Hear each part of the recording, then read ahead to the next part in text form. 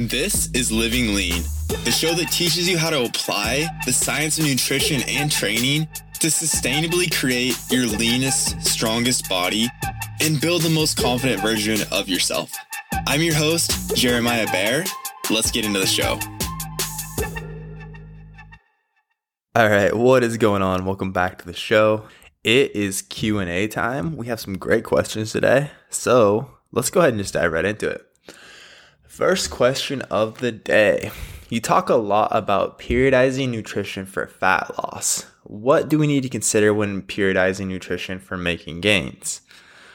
All right, love this. So first and foremost, basically this idea of nutritional periodization, which is something that sounds very sexy, but basically the idea here is within this amount of time that we have to accomplish this long-term goal, within that we want to make sure, or I should say often we have these different phases within this long-term goal.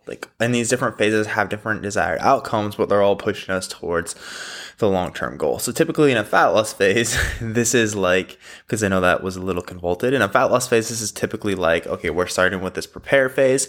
We're making sure all your habits are on point. You're eating plenty of protein. You're getting plenty of steps in. We know how to track accurately. You're recovered from your last diet. Your metabolism, your hormones are in a good place.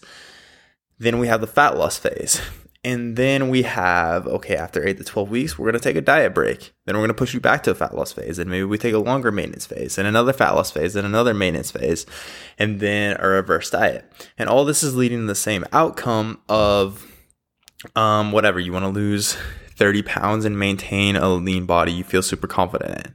All of this, despite all being these different distinct phases, is all pushing us towards that same outcome and you being able to achieve that in a sustainable manner. So truly, periodization is such a key piece of being able to maintain the results you want long term. Now, that's an example for fat loss. But just to in terms that most of this audience will understand. So when we're talking for gains, the reality is for most people going through a pure gaining phase, you'll likely be more intermediate to advanced. Most newbies that I start coaching with want to get a bit leaner and build muscle at the same time. So we're typically right around maintenance or in a slight deficit. So typically when we're actually, we're going to focus on making gains, this is the point where we know we can't really achieve that recomp effect. It's mostly going to be a waste of our time to try to lose fat and build muscle at the same time. We need to go all in on one goal, which again, this is typically lifters that have been training for over 2 years. Many people that I work with in this situation have been I'm going to commit to building. And then after 2 weeks, fuck it. Feeling a little bit too fluffy. Okay, I'm going to commit to cutting. So for most people, it's literally we are literally going to commit the next 6 to 12 months to just building, eating in a slight surplus, being okay with gaining a bit of fat. Because long term, we know that next time we cut you down and get you as lean as you are now, you're going to have a lot more muscle on your frame and your physique is going to look drastically different. You're going to be a lot happier with how you look. And this is something that for women and men alike is a game changer as far as your physique goes. So anyways, taking to this concept of periodization, really, typically how we see it, the more time we can spend in a surplus, the better. So within in a slight surplus, also realize that the magnitude of the surplus, we don't need to be in a massive calorie surplus to build muscle. So we don't want to, whereas in a fat loss phase, we would do something we'll often do something 2 days of the week, we're going to have higher calories. 5 days of the week, we're going to have lower calories. In a muscle building phase, we wouldn't want to do that because overall, if our body is in a deficit, so for example, if we gave you 2 really high days so that you could have more freedom on the weekends, and then the other 5 days you were in a slight deficit, that would still be very detrimental to your gains because we want your body to sense that there's more energy coming in than going out. So it'll prioritize building muscle, which is a very energy expensive or calorie expensive process. So it's important that we're spending most of our time in a slight surplus. So also on a side tangent, if we're towing the line too close between a deficit and maintenance or a slight surplus, often people are unknowingly spending too little time in a surplus to actually be able to make positive results. Now, also realize that like we don't have to be in a surplus to make gains, but it is more conducive. So here with the goal being to optimize everything possible, it makes sense too. And this is something I've shifted my stance on relatively recently, but it does make sense to be sure that we're in a surplus. So we don't want to tiptoe that line too much, but we also don't want to be overly aggressive and just gain a ton of fat. So typically I'll say like 10% over maintenance calories is a good place to be here. So from there, the reality is a gaining phase can go on for quite some time.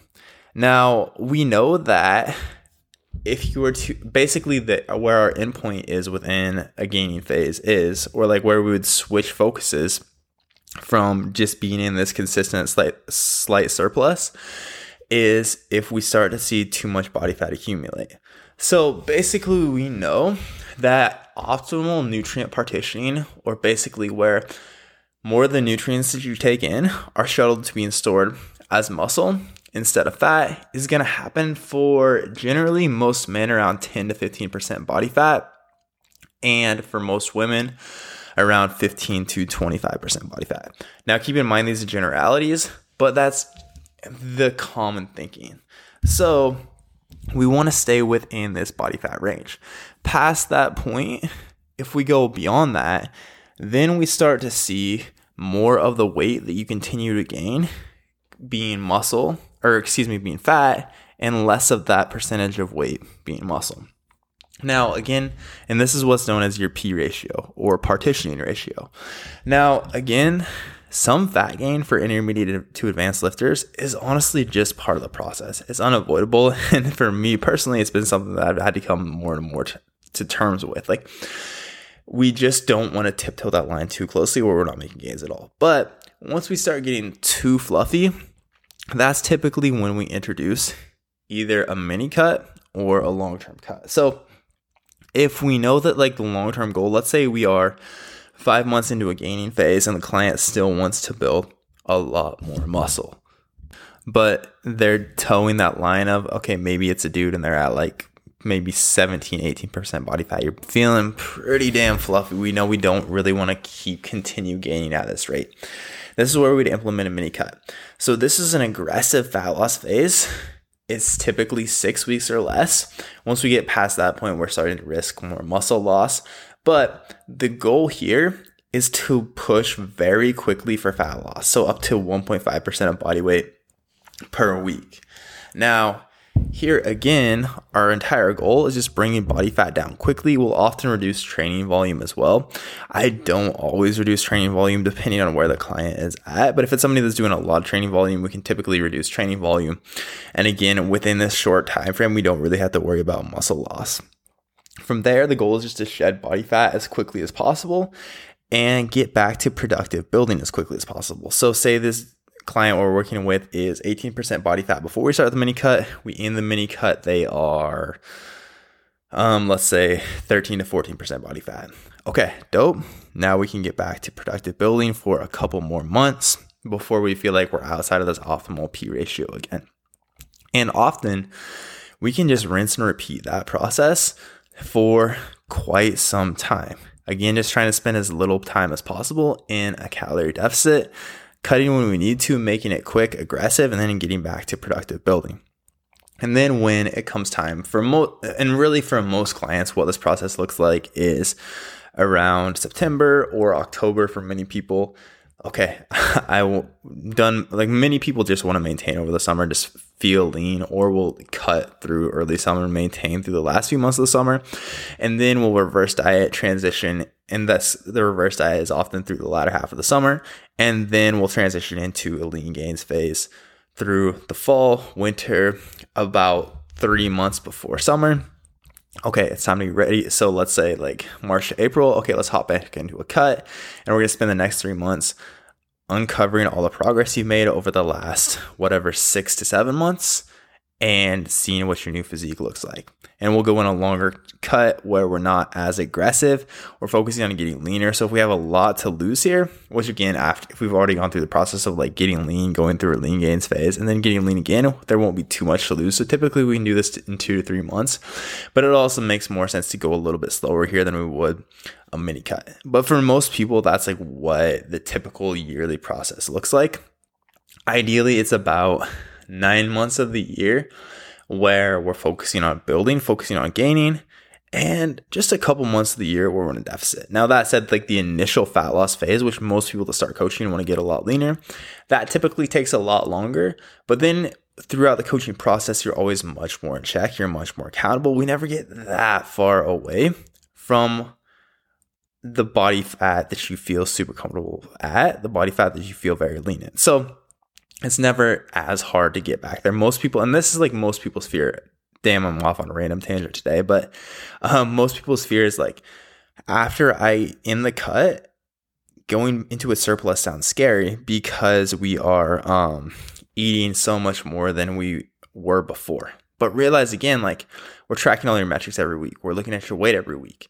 So we are not going to let you get so far away from this. You're never going to go back to the point you were before where you have like 30 to 40 pounds to lose. We're keeping you very close to your desired leanness. We might push that a little bit to gain a little bit more muscle, but we can get you back to the leanest condition of your life very quickly because we never get too far away from that.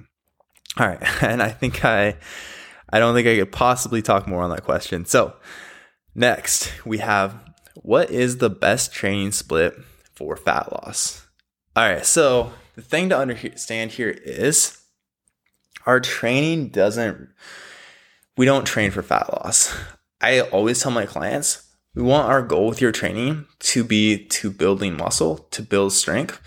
Nutrition is the catalyst for your fat loss because no matter what, like for most people, calories burned during exercise account for about 5% of your total daily calories burned.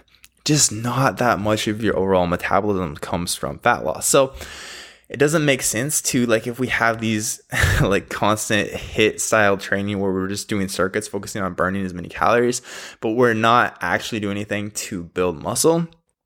It's kind of like a shitty fat burning workout and it's a shitty muscle building workout. So we're just not getting very much of anything. So, and this is a mistake many people make. Like, I know this was one of the mistakes I made back in the day when I was trying to lose fat. Whereas before, I very much followed like a bodybuilding style of programming, focusing on progressive overload, the compound movements. I shifted to, and then when I tried to lose fat, I shifted to very much like this constant circuit where I was always moving, never taking rest between sets. And as a result, the amount of overload I was able to implement within my training decreased drastically. And along with my fat loss, I lost a lot of muscle because I wasn't hitting my muscles with the training stimulus I needed to continue to grow or at least maintain. And that's a mistake. So it's very much a mistake to, like, if you're going into a fat loss phase, drastically shift your strength training, very much focus on progressive overload, take the same rest periods, focus on variations, squat, hinge, lunge, push, pull, getting stronger in the 5 to 15 rep range. Those are all good rules of thumb. I really wouldn't change up how you're training too much. In general, I would be following either a 3 times a week full body split, a 4 times a week upper lower split, or potentially full body split, or a 5 times a week upper lower upper lower upper, or lower upper lower upper lower, or upper lower push pull lower split. All that allow for 2 to 3 times per week frequency.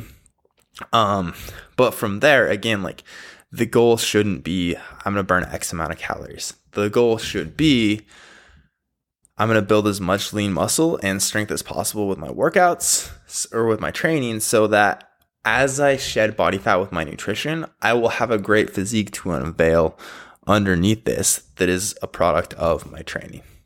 All right, next question. In response to today's post, so for this podcast on Monday, I made a post about how to program better cardio for your clients. Are you saying that LISS, or low intensity steady state, is the only way to program cardio for fat loss?